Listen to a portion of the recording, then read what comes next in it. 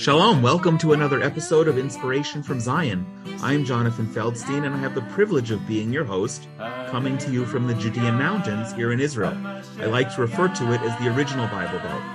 Inspiration from Zion is a program of the Genesis 1-2-3 Foundation, whose mission is to build relations between Jews and Christians with Israel in ways that are new, unique, and meaningful. I pray that you will find all of those. Through this program, we're excited to introduce you to people and stories relating to Israel, to give you a window to look through experiencing aspects of life here that you might not otherwise know about. We always want this to be interactive, so please be in touch with us at inspirationfromzion@gmail.com and send along any questions and any comments about any topic anytime. Or feel free to be in touch with us at genesis123.co, or follow and like Inspiration from Zion at Facebook, Instagram, and Twitter. Stay tuned until the end of the program, where we're also going to share some exciting opportunities and offers, and please feel free to share this with others who you know will find it of interest. So today, I'm real excited about this conversation. I think it's the first time that we've had 4 guests at one time, and not just 4 guests, but 4 journalists, which makes me a little humble, because here I am doing an interview with 4 people who are usually on the other side of the microphone, but I'm actually putting them into the center of a story that took place in the middle of December. Last month, the Israel Government Press Office hosted the 6th Christian Media Summit right here in Jerusalem, and it was the 6th time. The last year, unfortunately, had to be virtual for most of the participants, but it was the 6th time that the Israel Government Press Office hosted this gathering, and we'll talk about what that means. But in this case, as I understand, I didn't actually count, there were more than 150 individual participants from dozens of nations. So today we have 4 different guests who are representing 4 different media from 4 different nations. And I want to just welcome them each individually, and then ask each one to introduce themselves and their ministry and their media expertise before we get into some conversations about what it was like being here in Jerusalem then. So first, in alphabetical order, Elise Ann Allen, who's joining us from Rome. Yes? Yes, and, I am. And we have Felicia Ferreira, who is from Sweden but happens to be sitting in Portugal at the moment, so we can take credit for 2 different countries. Risto Huvila, who is in Finland, and Johnny Kim in Korea. And so I'm just excited to have the 4 of you, and maybe because I started in alphabetical order, would you each just take a minute or 2 and introduce yourselves and your respective ministries, where you're writing for, and who your audience is, or it may not be writing, it's media in general, but your broadcast. Elise? Sure. So as Jonathan mentioned, my name is Elise Allen, and I am actually a native of Denver, Colorado in the United States. But for the past 9 years, since 2013, I have been living in Rome, covering Pope Francis and the Vatican for a publication called Crux, which is a Catholic news outlet that was initially launched by the Boston Globe, a big reputable newspaper in the United States. So we were launched by the Boston Globe in 2014 and went independent in 2016. And we've maintained our independence since then. And we cover we concentrate mostly on the Vatican and the Pope and what they do kind of on a day-to-day basis. And we kind of follow the Pope around the world. But anything of interest to religion, faith, the Catholic Church as a whole, but also its interactions with other faith communities. So pretty much anything that the Vatican touches, we also are there. That's fascinating. Now, so I don't forget, where can people follow what you're doing? So our website is cruxnow.com. Cruxnow.com. Crux, CRUX. Terrific. And is that only in English? It is only in English. We have aspirations. We'd like to expand to other languages in the future, but for the moment, it's only in English. Fantastic. Great. Okay, so we're going to come back and speak about more about what you're doing. Felicia, thank you for taking time on vacation today. Tell us about you and your journalistic footprint and ministry in Sweden. Thank you, Jonathan, for having me. You know, it's so interesting because preparing for this, you sent us some information and some questions, and you keep calling it a ministry. And just this has been like a good reflection for me. Like, yeah, this is a type of ministry. I'm not just a journalist, you know, it is a type of ministry. So that was an interesting word of choice for this as well. So yes, I am Felicia Ferreira. I am from Sweden, where I am currently the CEO and editor-in-chief of Dagen. It's a Swedish daily Christian newspaper founded in 1945 and, wow, you know, covers politics and society, but from a Christian perspective. And also we do cover churches and denominations throughout Sweden and internationally, as well as, of course, Israel and these type of topics that we will be discussing today. We produce around 120, 140 articles per week. Our biggest channel is dagen.se for all you Swedish-speaking people out there listening. I don't know how many you are. We have around 250,000 to 300,000 page views per week. So that's, you know, our biggest audience. We do also come out with a print paper, 3 days per week. By now it's been more days before, but we've had to reduce the frequency since it's nowadays quite expensive to give out a print paper. Sure. So that was a summary of us. And you spoke about that also, which I'm going to get into a little bit, but you spoke about the shift of media and specifically newspapers. But what I'm impressed that you maintain a daily paper in a country that's largely secular. What did you say? I think about 15% of the country is religious or Christian? Not really, but if you ask the specific question, do you believe there is a God, a living God, then 15% will answer yes. So that's that number. If you ask them, do you believe in something or do you believe in some type of God, the number gets a little bit higher, but not much though. So I mean, yes, definitely one of the world's most secular countries. Secular countries, and even because it's in Swedish, your market is limited anyway. So definitely, in order to have more readers and viewers, you need more believers. Yes, definitely. Okay. All right. Well, let's pray for all of that. Risto, welcome from Finland. Tell us about yourself. You wear a few hats. Yeah. No hats today, but yes, I'm chairman of the Federation of Finland-Israel Associations, a federation founded in 1954, a traditional friendship association in 8 different cities around Finland, and that federation is, even though most of us, we are Bible-believing Christians, but this is a federation of both Christians and Jews. So it's not that religious at all.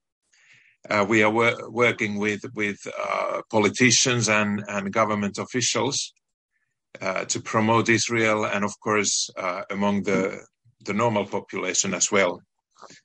Additionally, I'm vice chair of the Finnish Holocaust Remembrance Association, and also the secretary for the parliamentary group against anti-Semitism that was founded last April.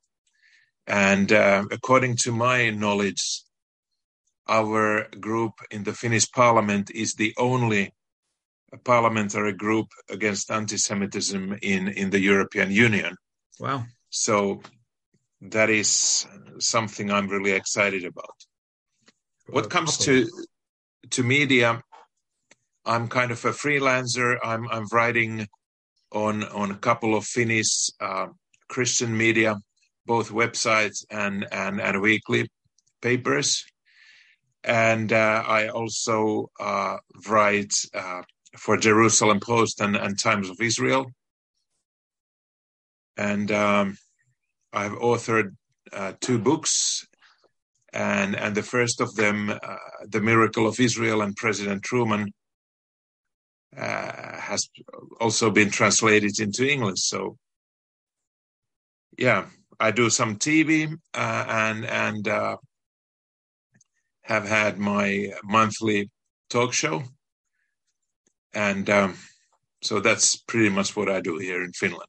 As I said, many hats. As somebody who's read your book about President Truman, I want to just give a strong endorsement for it. It's real important for people in general, and I think Jews and Christians specifically, to understand President Truman's important role from the United States, at least, in those pivotal months in 1947 and 48.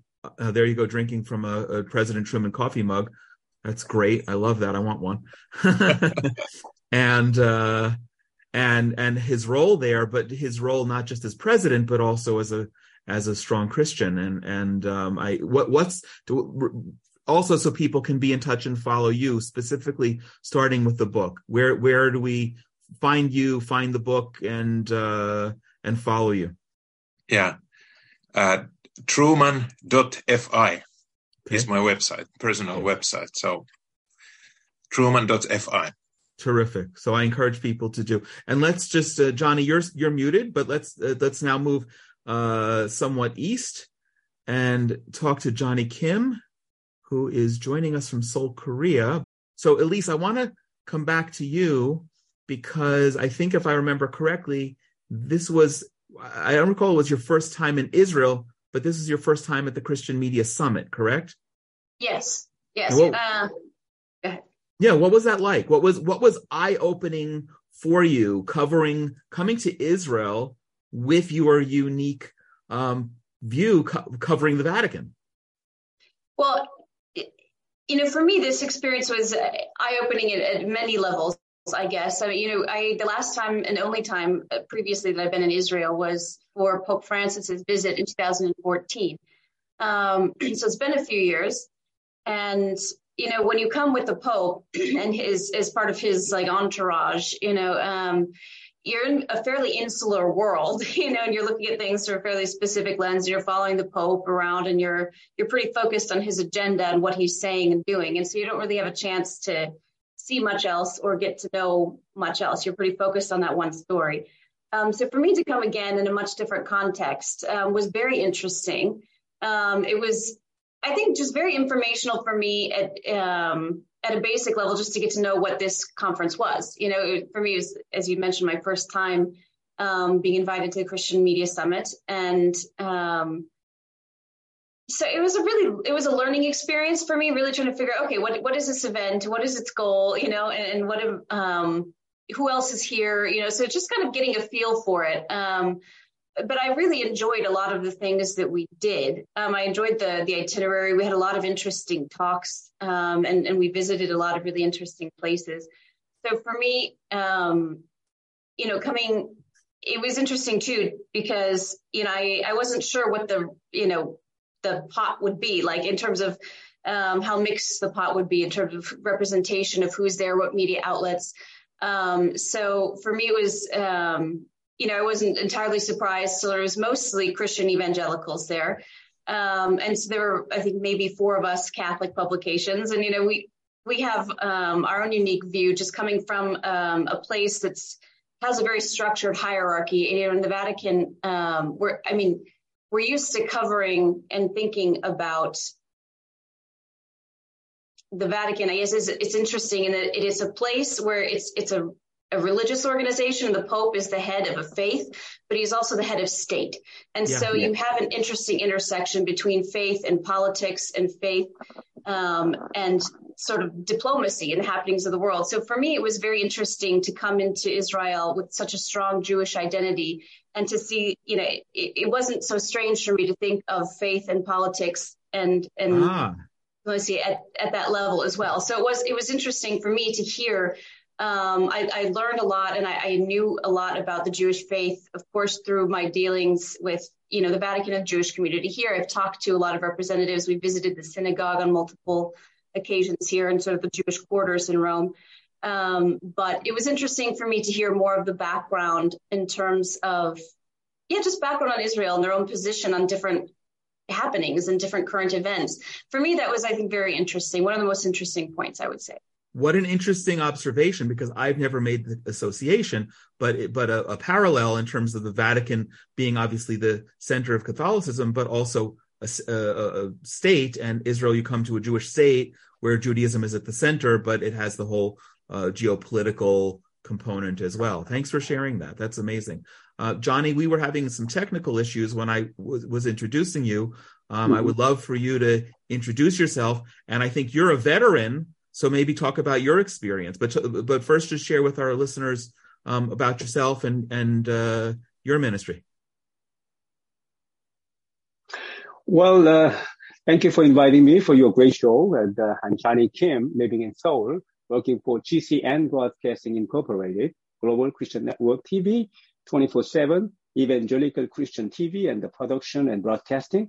And we produce wide variety of evangelical Christian programs, including teachings and sermons and worship and documentaries and testimonies. And we do live broadcasting for worship services and Christian events and Christian performances, etc.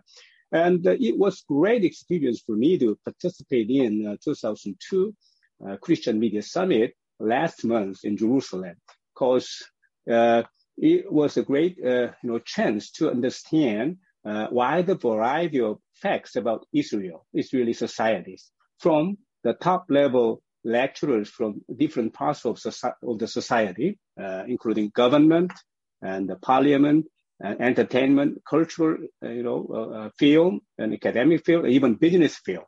So it was great, and most importantly, for me, it is great. Why? Because Israeli government, GPO, Government Press Office, officially recognized the significance of even Christian media as a good friend of Israel, and to do their best to build a great relationship and strong relationship between Israel and the Christian media, and through Christian media, Christian society around the world. Yeah. So it was a great opportunity for me. Thank you.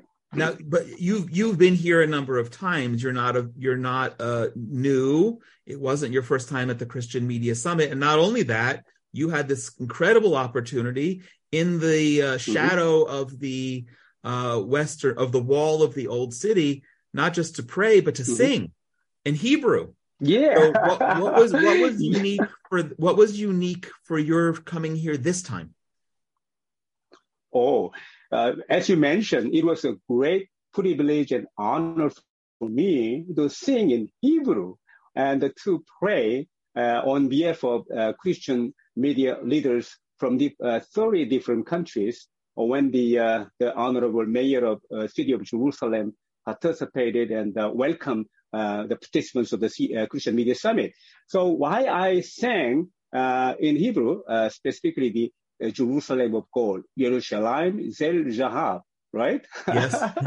I'd like to show my love toward the state of Israel and the people of Israel with my very, awkward Hebrew.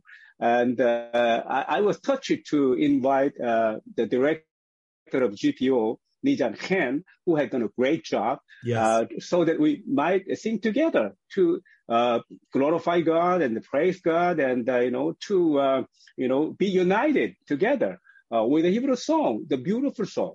I like that song so much. Yeah, that was very unique for me. It's a beautiful song. It was wonderful how you did it. We spoke right afterward, and I had said I couldn't hear 100% of your singing, but I did feel the passion, the intensity of and the moment. And for listeners who don't know and want to ask, please be in touch.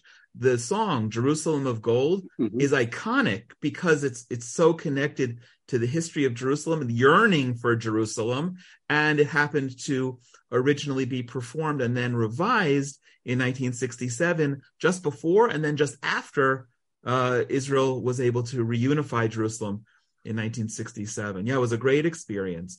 Felicia, I want to come to you. You also, it was your first summit, correct? If I remember correctly. Yes. Yes, and you were also not only invited to come to the summit, but you were also, and I still think it was one of the greatest speeches, one of the greatest presentations during the summit. And I was grateful for you to share at least what you had written as a draft. What was it like for you being here, first time as part of the summit? Yes, you're right. I was invited to speak as well, and I was so honored that they would think of me, even though they, didn't know me very, very well. It was for me nice to put somewhat a European perspective as well on the different things that we were discussing during the summit. No, but I'm super impressed by the summit in general and overall. Coming from where I'm coming from, you cannot take for granted that you can go visit a Christian media conference and, saying, it's hosted by the government of Israel. So I'm going. You'll get a lot of questions, and I'm not sure that is the same for all the participants there. Maybe for them, people will say, "Oh, wow, cool," have fun. But in my case, I really have to think it through and have to think through, which arguments do I have to go to something, hosted by someone's government or a country's government. But I do not have any problems defending that whatsoever. I found it super interesting. I think really, like I said in my speech as well, as I looked through the program, the ambition of the program was very clear, and that was to give like a diversity of perspectives. And, the different panels and the debates and the discussions really proved, that, and they would say throughout the conference, wherever there's, 2 Jews gathered, there will be 3 opinions. Is that what you say? At least. yeah, at least 3 opinions. And I think the conference showed that as well, and the program showed that as well. So I don't have any problem saying to anyone that is asking, that there were a variety of perspectives. So for me, it was super interesting, and I will, bring back with me a lot of the information that we had the opportunity to gather there as well. Amazing. Great. When you think of Jerusalem, you probably think of its historic and biblical sites. Run for Zion is a trip unlike any other. You will join tens of thousands of Israelis interacting with Jerusalem as you never have and never imagined you would. You'll connect with and bless Israelis of all backgrounds. If you've never been to Israel and are dying to come visit, or haven't been for a while and can't wait to get back, Run for Zion is the opportunity for you. And now, if you register today, you can join us for as little as $29. Yes, that's for real, just $29. Run for Zion is a pilgrimage and service experience that gets you out of the tour bus, interacting with the people and the land. Check out runforzion.com for details, and come, run for Zion and bless Israel with every step. Risto, I want to come to you. Also, not a first-timer, veteran, and you had the opportunity to speak on the final day in the Knesset. And I wasn't sure if that was planned or if that was an honor that was given to you between the Knesset speakers. But what was your experience this time that was unique here? Yes, this was my 3rd time at the media summit. And after these COVID years, of course, it was highly expected to get back to Jerusalem and to meet all the new colleagues in the summit. And for me, this time was very, I would say, maybe deeper than those previous events, especially the trip we made to the Gazan border and met people who lives under the threat, just a few hundred meters from the border. As we visited the kibbutz there and heard from people what is it to live there under the threat and at sometimes thousands of rockets are coming in and not just I think in the West and in Finland those rockets and kites have been blamed as children's toys and I would say that I have problems with the leftist politicians who team up with Hamas and people that terrorize not only Israelis but also the people in Gaza. And that was very powerful to understand how people feel under what circumstances they live and sure. And And being the veteran with your experience and your parliamentary work and the anti-Semitism, these are not things that are new to you. It wasn't all of a sudden that you were being presented on the border with Gaza in these communities, the fact that there is this proclivity for terror coming from Gaza. By the way, I want to just interject, as an Israeli Jew, I'm so glad you also mentioned the terror that's inflicted by Hamas in Gaza among the Palestinian Arabs who live there. I feel for them tremendously. They're caught often between a rock and a hard place. But being there, seeing it for the first time, when you had all of these experiences, going there and that opened your eyes differently, didn't it? It really did, and I think that's in Finland the most pro-Israel people have only visited Jerusalem and the holy places, and all they know about terror is from the news, and I think it really changes your mind and heart when you visit the places, and I will not be quiet about these things. And just 2 years ago, almost 3 years ago, one member of the Finnish Parliament, a representative of the Left Alliance, who portrays herself as communist. Believe or not, they still exist, at least here in Finland. So she tried to infiltrate through the fence to Gaza. And Israeli police, of course, came and arrested her. And when she came back, she was, portraying the situation that the hostile Israeli police didn't honor her that she was a member of parliament. And so we have this kind of people who are doing all kind of tricks and stupid things to defend and promote Hamas, which is about to destroy the Jewish state. And I'm going to be loud here. Well, thank you. Thank you for sharing that. Elise, coming back to you first, it's not the first time in Israel, but a very different experience, right? Than I don't mean in a negative way, but just covering the Pope's visit. You got to see a lot more. What jumped out as being the most significant, impressive, best experience, if you will? Well, I think for me, the second full day, right, is the program began on Sunday evening. And so then Monday, we had a lot of very interesting panels. But I think, Tuesday is, Risto was saying, being able to visit the Knesset communities, the kibbutz communities. The Knesset was very interesting as well on the final day. I enjoyed that very much. But the kibbutz communities and being able to visit that border area near Gaza, I think, was very eye-opening, as he was saying, and being able to see the reality that people in that area live with on a daily basis, with their life. For me, it was very striking to see the playgrounds for the children, and everything very protective, concrete. They have to always think about how to protect in case something comes in an unexpected moment, I found that to be very interesting, but I also found it very interesting being able to visit the training base or the base for the Israeli Defense Forces, and being able to kind of understand more about their operations and their project. You see in the media all the time, about, news about,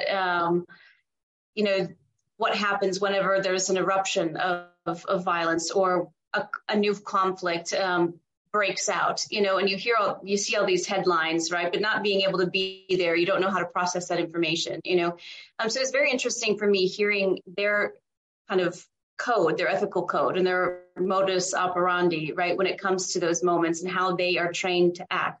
Yeah. I think that for me was very informational and very, that's very good just to have as a background in terms of my own reporting, because we try to, even as something that covers the Catholic Church, we try to get the perspective of the community on the ground, and so having that as a background too, I think it's really helpful, nothing is as valuable as being there and just seeing the reality yourself, and having that as a richness you can add to your own reporting, so I think for me, just being able to be there and just see those areas was very enlightening, but also being able to hear from the Army themselves, how they approach these things and what their tactics are, that for me, I think was very valuable. It's interesting to me that the both of you so far have highlighted that day, the day of going to the Gaza border, the Army training camp, which is a fake city. It's like a Gazan city that Israel has built up to practice. It's not practice just to win, but practice also as far as making sure to reduce the possibility of civilian casualties. And speaking as an Israeli Jew whose son just finished serving as a paratrooper and served in those areas and trained in those areas and other flashpoint areas, it's important to me to hear that was resonant with you. Johnny, you're nodding. What was you're muted still, so please unmute yourself, but you've been here a number of times. You report. what was the highlight of this trip? Regarding Gaza and border, I remember three numbers, 2.1 kilometers and 95% and 15 seconds, and the one word, resilience. So they are living 95% peaceful time there, but it's about only 2.1 kilometers away from the Gazan border. And when something happened, they need to take care of themselves within 15 seconds. Yeah. And resilience is one word. They can cope with all this difficult situations and trauma. And there I prayed for the people there. And also I could remember the people in North Korean Christians and North Korean civilians. And we have a border with North Korea. And, it's very interesting to experience the tunnel in the army base in the fake city, as you mentioned. We have also in the DMZ area, the tunnels by North Korea.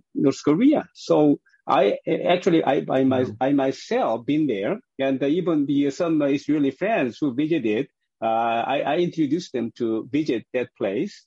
And I could remember the people in North Korea and that the situation between North and South Korea when I was in Gazan border. So we need to pray for the peace of the civilian people to live in a peaceful, situation.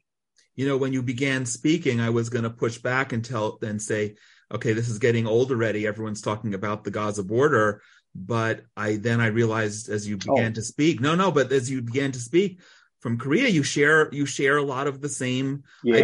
I didn't know the North Koreans have tunnels under the border, but I can relate to that, and you can relate to what we live with. Mm-hmm. Wow! And we have many similarities between Korea and Israel. We can talk that later, right? Yeah, we spoke about that a little bit. You had me do some video, and that's for another conversation. That's an important conversation. And if you ask me about the specific remembrance about this summit, as a media man, I'd like to mention what Lando, the Vive Israel mentioned, specifically to reach out to the people in the world, specifically the young generation, Gen Z generation. She emphasized on digital media and storytelling. So that was very impressive to me. And the results she has got up to now through what she has been doing through Vive Israel was wonderful, successful through, storytelling of the people through, digital media.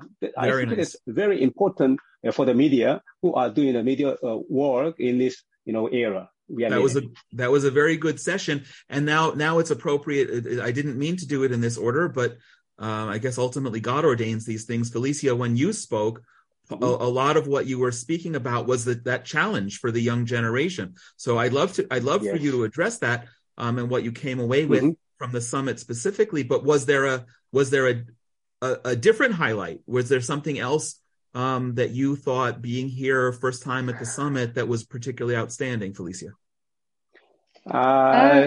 Cultural. Oh, sorry. I mean, I was talking a little bit about this, how our mission as journalists is to really give readers and viewers, perspectives, obviously, but also give them a chance to understand where Israel is coming from. In this case, Israel can be other countries or other, people. That is our job. Besides, demanding answers maybe from people in power and these type of things. So I think it's important not to forget that, to really go deep, to try to understand and then also make it available and accessible to readers and viewers. And I think these days helped with that, as well as you've all mentioned by now. Seeing how daily life is close to the border. And also they were able to speak on behalf of, the Palestinians living on the other side of the border. I found that very generous also of the people living, the Jewish people living close to the border. They were saying, they are also suffering there on the other side. They are caught in between. And, we want nothing more for them than peace. And we would like to help them also to build their country.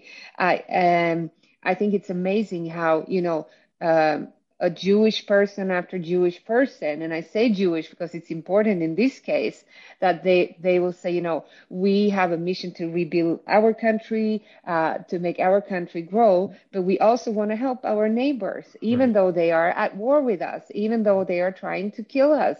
And we want to help them. We want to, if we can help them with agriculture or with healthcare, we want to do that. And that was not like one, PR person saying that. That was just ordinary Jewish people living close to the border.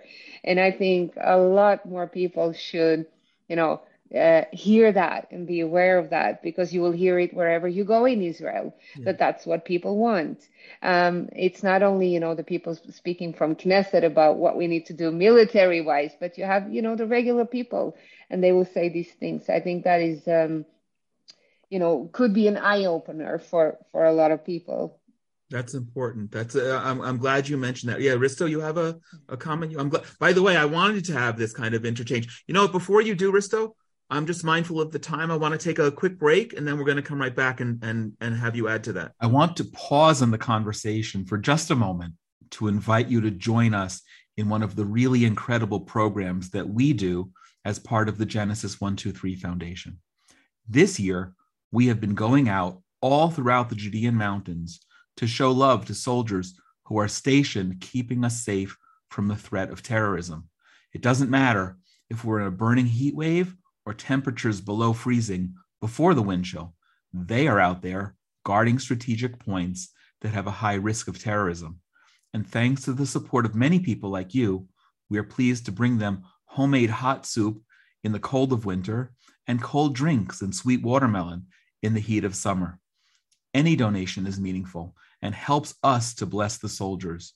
You can join us and donate at genesis123.co/bless-a-soldier. That's genesis123.co/bless-a-soldier. And when you do, you also have the opportunity to send along your own personal words of thanks and blessings to the soldiers guarding the land and protecting the people. Please join us. Okay, this is getting into one of the things I love about doing a podcast is I will kind of order things how I think maybe we should go in a logical progression of a conversation, but then they go off target. And I love that because that's really the show signs of a vibrant conversation. Risto, you wanted to add something before we took a break to something that Felicia was saying. Yeah, about the youth and what we heard from the panels. So in the United States, the younger generations within the evangelical community, so they hardly support Israel anymore, and the very same is I think everywhere. And the problem with evangelical communities, I think around the world, is related to Israel. That elderly believers, they have kind of a sign of deep commitment for Israel in their hearts, but they are not able to tell about the facts, about the historical and political facts that relate to Israel. They may know a lot of stuff from the Bible, but that's not enough today. So what I'm doing here in Finland, I'm challenging. I'm speaking in churches. I'm somebody's calling me a Bible teacher, and I'm telling people everywhere that it is not enough that you know about the Bible or about the Israel from the Bible, but you must know about the historical events, about different resolutions from during the 20th century, when Israel was given a legitimate right to exist and to be founded. Well, let me just correct you for one point. Israel was voted by the United Nations, but Israel's legitimacy, of course, comes from a biblical text, not from the United Nations. I think we all probably... Of course, but when we are talking about this world, yes, okay. then our next generations are challenging us that you come on, excellent. You just read the Bible and that's not enough today. And in a way, I agree with them. And we as Christians, we should be ready to address them with political facts, historical facts. And that's my concern, that we are losing the younger generation, not only one generation, but maybe two. I want to go in that direction, but I also I again, Felicia, when I spoke to you after you spoke here in the conference, it wasn't me just being flattering. Your words were very powerful and appropriate, and you spoke. I printed it. I'm so grateful you shared. Among the things that you said, the new generations growing up in the church do not have the same passion for and connection to this country, meaning Israel, partly because of secularization has happened within the churches, but they're also more previous generations basing their commitments on awareness and knowledge. And then you continued by saying to a Christian, saying, I love and bless Israel, the new generations will ask why. And then you caution people from, which is so appropriate, from over romanticizing it. We need to be substantial. So what I'd love to take this conversation, and maybe Felicia, again, your first time, and you spoke about those personal experiences that you had on the Gaza border. One of the challenges that we have here in Israel, or in reporting about Israel, is that everything is focused on the conflict. Okay, it's during Christmas week we'll speak about the birth of Jesus, and that's significant, and there'll be news reporting about that. But even that is overlaid with conflict. How do you, Felicia? You're doing this on a daily basis. How do you balance the conflict, which you saw, you saw up close, very close, with the biblical reality and the historical fact? Yeah, I think you're right. I think, and I mean, I can speak for Sweden, but I do read international news as well. There is a lot of focus on the conflict, and like I was mentioning as well, if you would measure, if this was a competition on, who is suffering more, people might say, it's the Palestinians, and then they win. That's why we should only write about them, or, focus on this conflict. But that's such a narrow narrative. And going back to what I said earlier, our job as journalists is to broaden the perspectives. That's what this profession is all about. Not to just take what's easy and when you just lay your eyes on it at first, but to dig deeper. And even I received an email because we covered the conference a little bit in our newspaper, and they were writing, quoting me, what I said in my speech. And I received an email from a priest in Sweden, a female priest, which says something about Sweden, also. And she said, you mentioned that younger generations, they might want to combine, a strong support for Israel and Israel's right to exist, but they also have compassion for the Palestinians. And you were mentioning that, but how was the reactions when you said that? Were there strong reactions? She was asking me. What a great question. Yes. And I'm like, no, because again, when you speak to Jewish people, even though suffering from all these attacks and hate from especially Palestinian authorities, but, Palestinians in general, the Arab world sometimes in general, they will still say, we want peace and we want to help them build their country and so on and so on. So for them, it's nothing strange to be able to combine those two thoughts at the same time. Yeah. And I think that's important for us to understand also when speaking to younger generations. And when I say younger generations, in this case, I don't necessarily even mean, in their 20s or teenagers, and even, 30 and up are in this position where they don't have a natural connection being a Christian and supporting Israel. So I mean, we need to be able to say that's okay to be able to have compassion in this conflict, in this particular political conflict, or, if you want to call it religious or whichever narrative you want to put around it. But there's so much more, so we need to broaden the narrative. And I think younger generations appreciate that. They, like Risto was saying, they want the arguments, they want the facts, they want the history, they want the politics, they want the theology, and all these things combined. And that is, our task. Sorry for taking so long. No, what a great... I feel passionate for this, obviously. What a great perspective. And you even heard that. And I was impressed. I don't want to go into this necessarily, but I was impressed at how well received one of our most right-wing political leaders, and who's very controversial here and overseas. He was very well received by and large but with the group. And also he spoke and said, I don't hate Arabs, I just hate terrorists. And he said he changed his perspectives from wanting to expel all Arabs for 30 years ago when he was an adolescent, and now he is the 46-year-old father of six children and has a different perspective on that. And he even said, which surprised me, and I don't think this is a guy who was speaking to try to pander to Christian media. I think he was being very direct when he was saying there can and should be peace with the Arabs, but just not a peace of surrender, I think was his language. Elise, it's funny. I wanted to come to you. I didn't expect when Felicia had said that she got a email from a priest that it would be a female priest. So not exactly up your alley. But again, you approach this from a different perspective.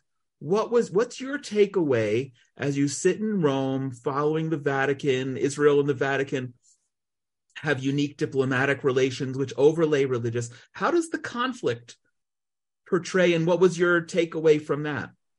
Well, I'm glad you asked that question, because as Felicia was talking, I kept thinking, how right it was. She was saying, the need to broaden the perspective, right? And one thing we try to do is, especially at Crux, is tell all sides. We try not to be aligned with any one side or another. We want to tell the story from all sides. We want to include all voices. And so being able to have contact with people on the ground, who are involved in politics and to be able to get their perspective is really helpful. And especially at the level, the Holy See interacts a lot. It's basically, it exists, as a country to be the bureaucratic headquarters of the Catholic Church. And so a lot of the Holy See's function is diplomatic. And so and so therefore a lot of things we cover are relations at a diplomatic level. We talk to a lot of diplomats, and so politics are necessarily involved in that. And one example I want to give that I found very useful from the conference in terms of being able to broaden their perspective and tell the whole story, right, is, one of the issues that came up in a couple of the panels and conversations throughout the conference was the death of the Palestinian journalist, Shireen Abu Akleh, if I'm pronouncing that right. Right. And obviously that has been enormously controversial across the globe since it happened in May. And not long ago, the Pope met with members of Shireen's family at the Vatican. They came to the Vatican and they met him in an audience, and a special mass was celebrated for them afterwards that was attended by both the Palestinian ambassadors to the Holy See and to Italy. And you had Vatican diplomats there. And so we were able, and from the beginning, we've always been able to tell that story more closely from the Palestinian side, but to be able to talk to the spokesperson from the Israeli Defense Forces who is there and who gave his perspective on that in his panel was interesting. And I was able to talk to him about it and to give a little story about his perspective and where they came from with the whole incident and his opinions on the Pope's meeting. You say, look, it's great that the Pope met with them. It is wonderful. He's being a pastor. This is what he should do. It's comfort to the family. But, this was not intentional. He was able to give his perspective. It's the whole side of the story that you otherwise wouldn't have, without being able to be there and to make some of these contacts, the Holy See itself has always been a firm supporter. You asked about, the perspective on the conflict. The Holy See has always been a supporter of a two-state solution. That's been their stance from the beginning. And so the Palestinians, I think, see the Vatican as a natural ally because they feel supported in that.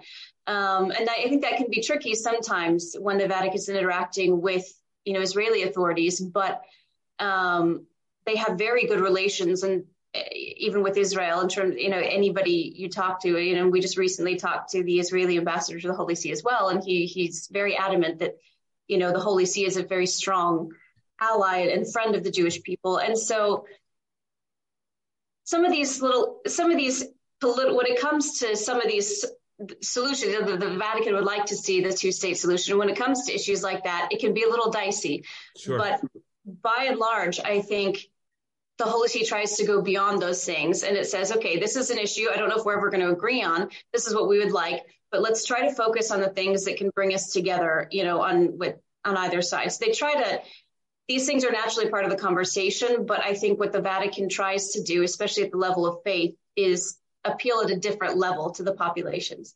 So that's a great perspective, and following the Vatican and reporting on and about, then everything's natural from what you said. I'm curious from your perspective, either as a journalist or just as a person, did you come here and then all of a sudden see more ways that we can agree on things?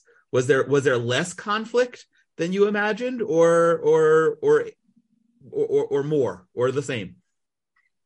I think what I understood is it's more complicated than it seems, and more complicated than what I understood. And the positions aren't necessarily so hardline; they're very nuanced, and that's the thing that I think needs to be understood when you're talking about the conflict and you're talking about so many of the issues that come up.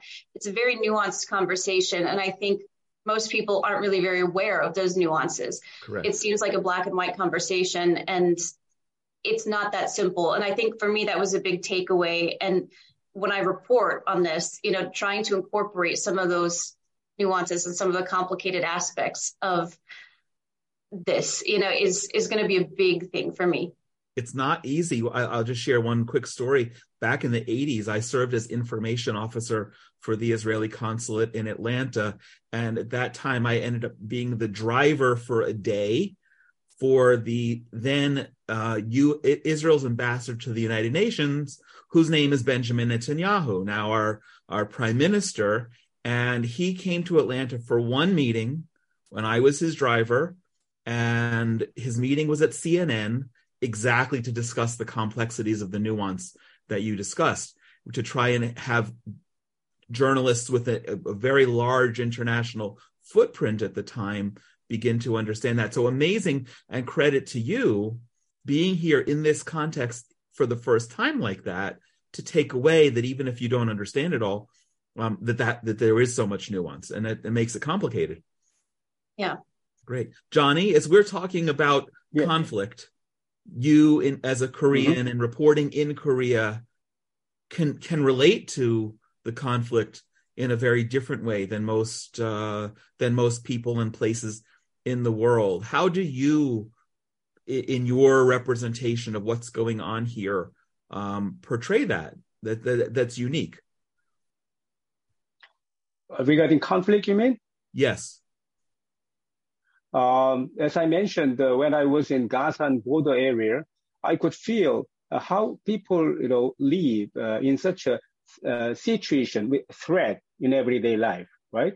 Because we have a, borderline in DMZ, 38 parallel line with North Korea. And as you may know through international media, we have a lot of, missiles tests from North Korea, even a few days ago.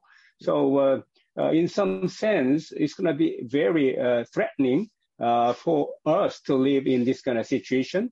But at the same time, we are living in peaceful way because, we have our own defense system, and United States helps us a lot militarily as an ally to stand against that kind of threat.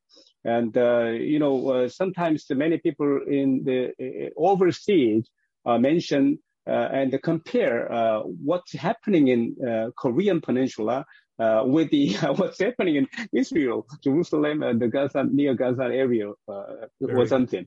So in that sense, for me, I'm kind of familiar with that kind of situation, and I concentrate on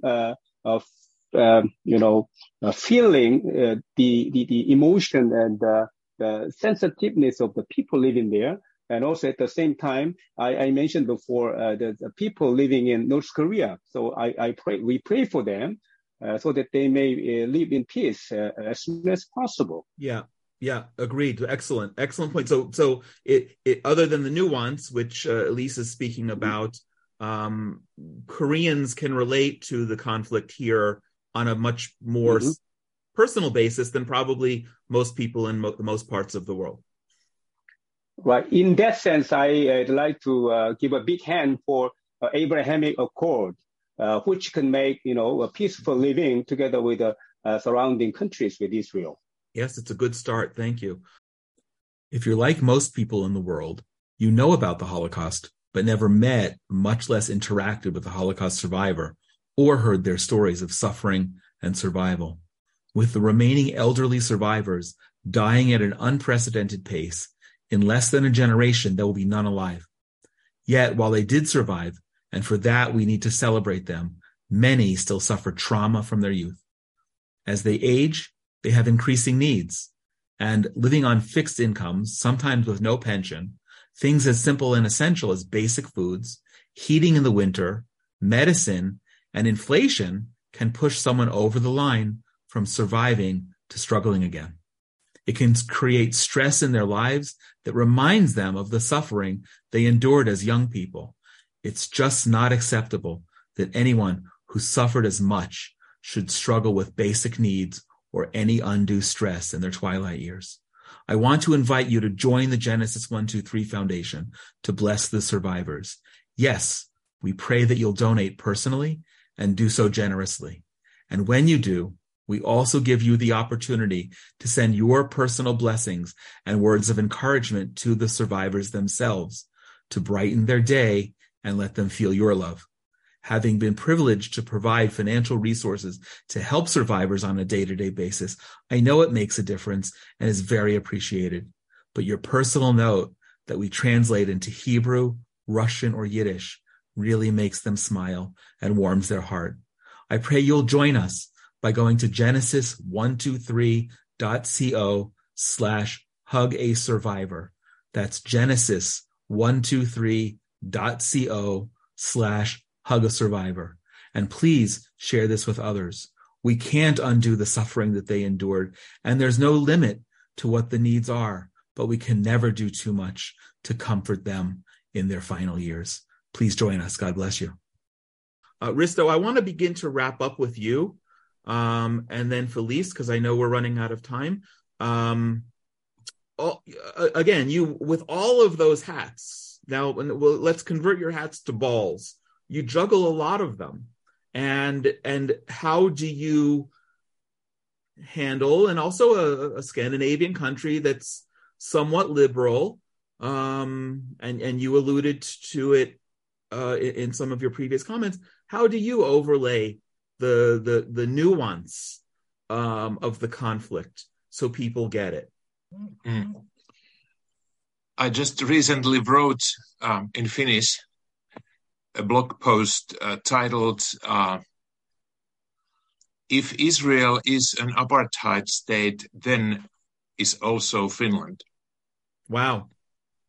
And, we have a 1,342 kilometer long border with Russia.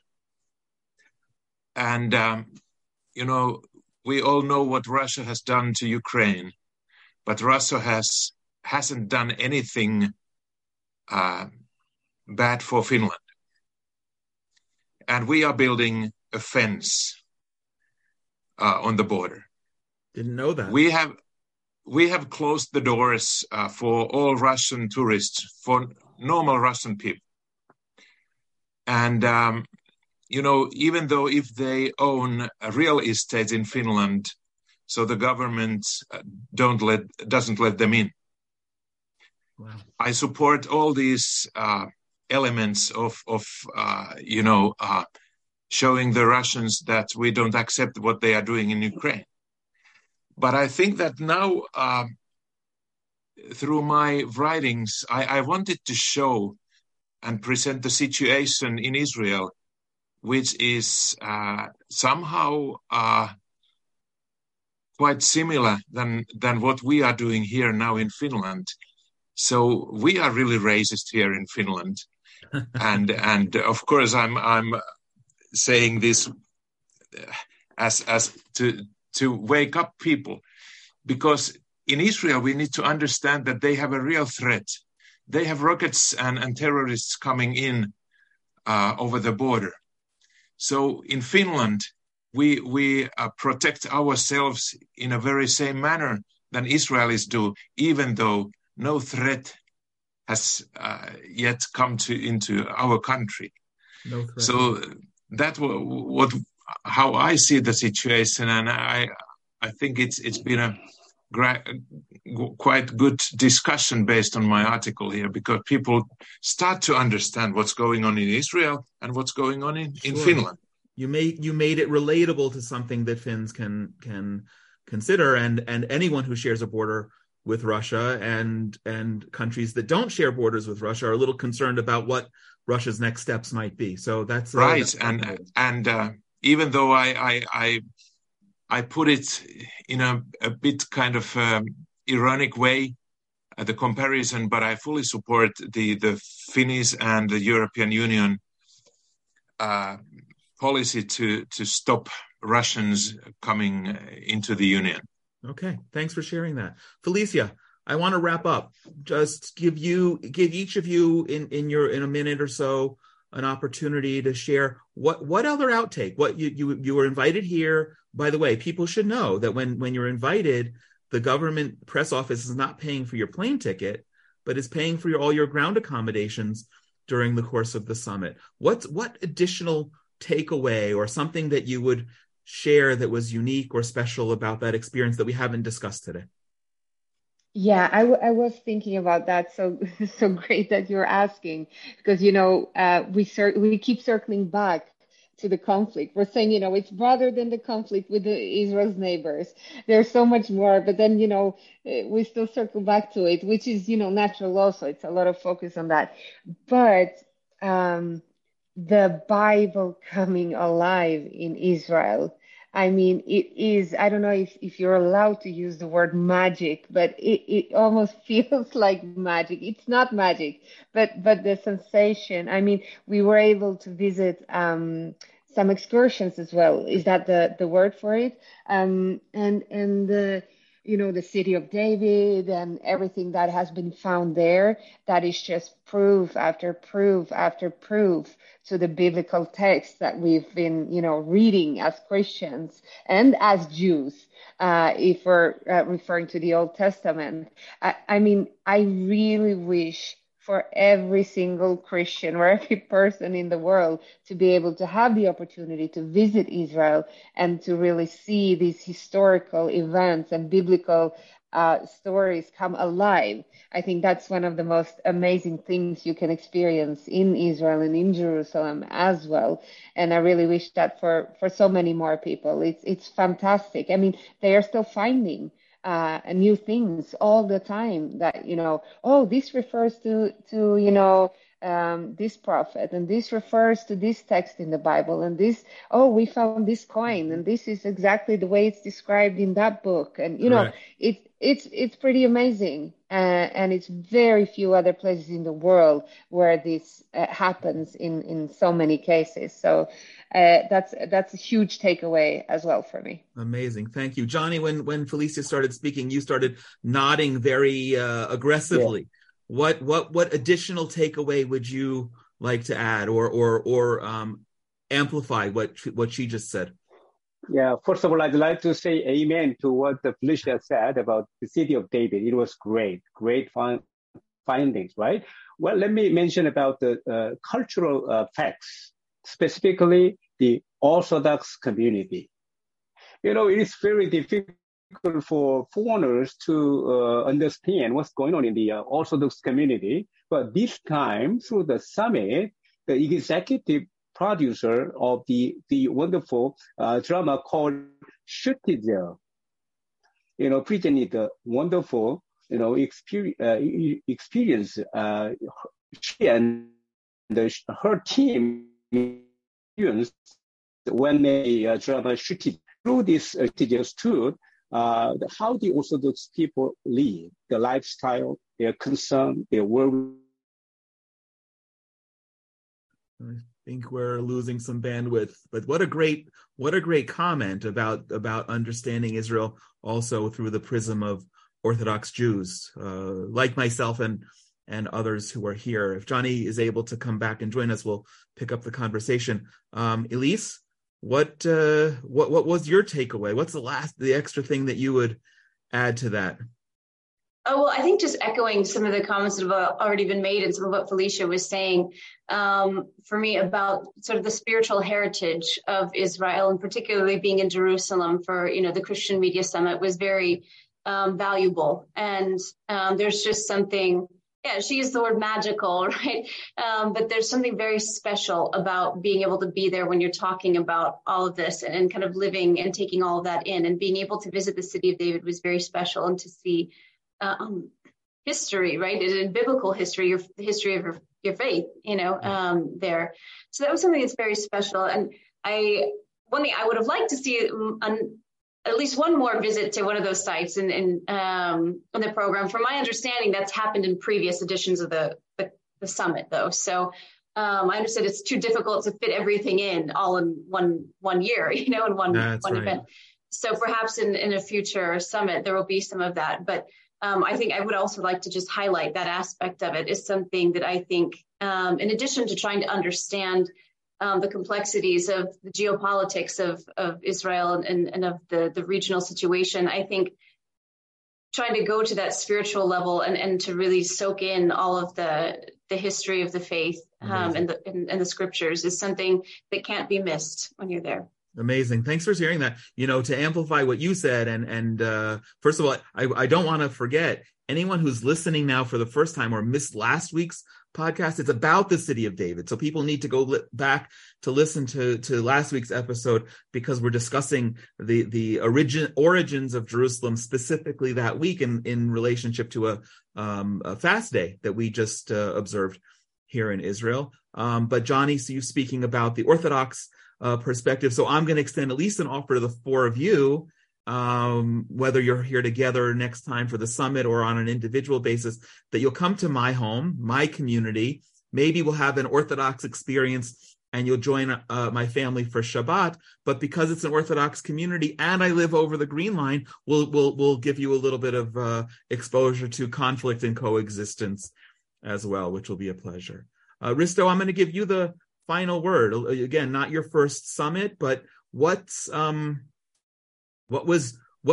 thing did we not discuss that the organizers of the summit need to hear, that people who are listening to this conversation didn't yet hear about what was unique and significant? Wow. So many things. And I think that as you just referred to, coexistence and the relationship between Christians and Jews. So our Jewish roots, which we Christians have quite often, or we do neglect in churches today, and I think as Felicia said, that Bible comes alive, and so that we are so close and originated from the Jewish people, from the Jewish culture, and from the Jewish faith. And I think that was really what in the first evening Bishop Stearns and the rabbi discussed that, and so that was really valuable for me, and so many other things. So the list is long. So the list is long, and the conference was only 3.5 days. So right, yeah, amazing. I want to thank you all so much. I hosting new friends, old friends, colleagues, and thank you for taking the time and sharing your experience, your perspective.